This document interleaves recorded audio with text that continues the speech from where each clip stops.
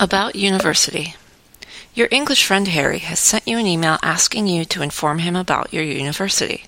Read Harry's email, then reply to his letter. Hi, Harda. Hopefully you are doing fine. Last week I was in the pub with some friends of mine, and we were chatting about you a bit. We've all known you for some time, but none of us knows which university you're studying at. Did you always plan to go to university, or were you just influenced by someone like I was?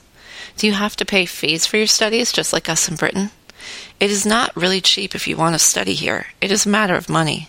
I had to get a loan from the bank. I've heard that in your country everybody can study for free. Is it true? And what about the possibility of getting a scholarship from your university?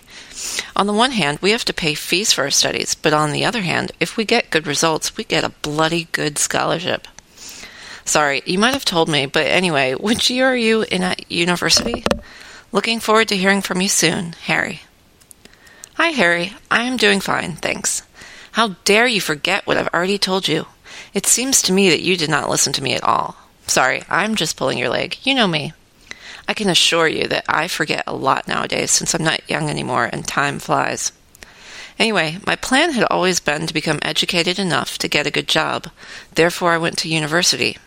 I dare say I had been influenced by my parents since they are not educated and wanted me to study for a better future, for my own good. By the way, I graduated from the Technical University of Liberec in 2008 with a master's degree.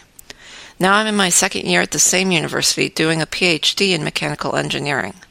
I've actually been in England since September of 2009 as an exchange Erasmus student. Fortunately, in the Czech Republic there are not any fees. It is great, isn't it?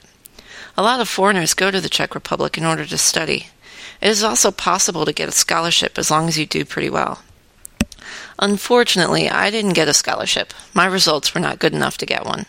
I enjoyed being a student, but I believe that if I had made a bigger effort, I would obviously have had good results, and a good scholarship as well. But I didn't mind, since I realized that life is too short to be stressed all the time. By the way, say hello to your friends. Take care, Harda.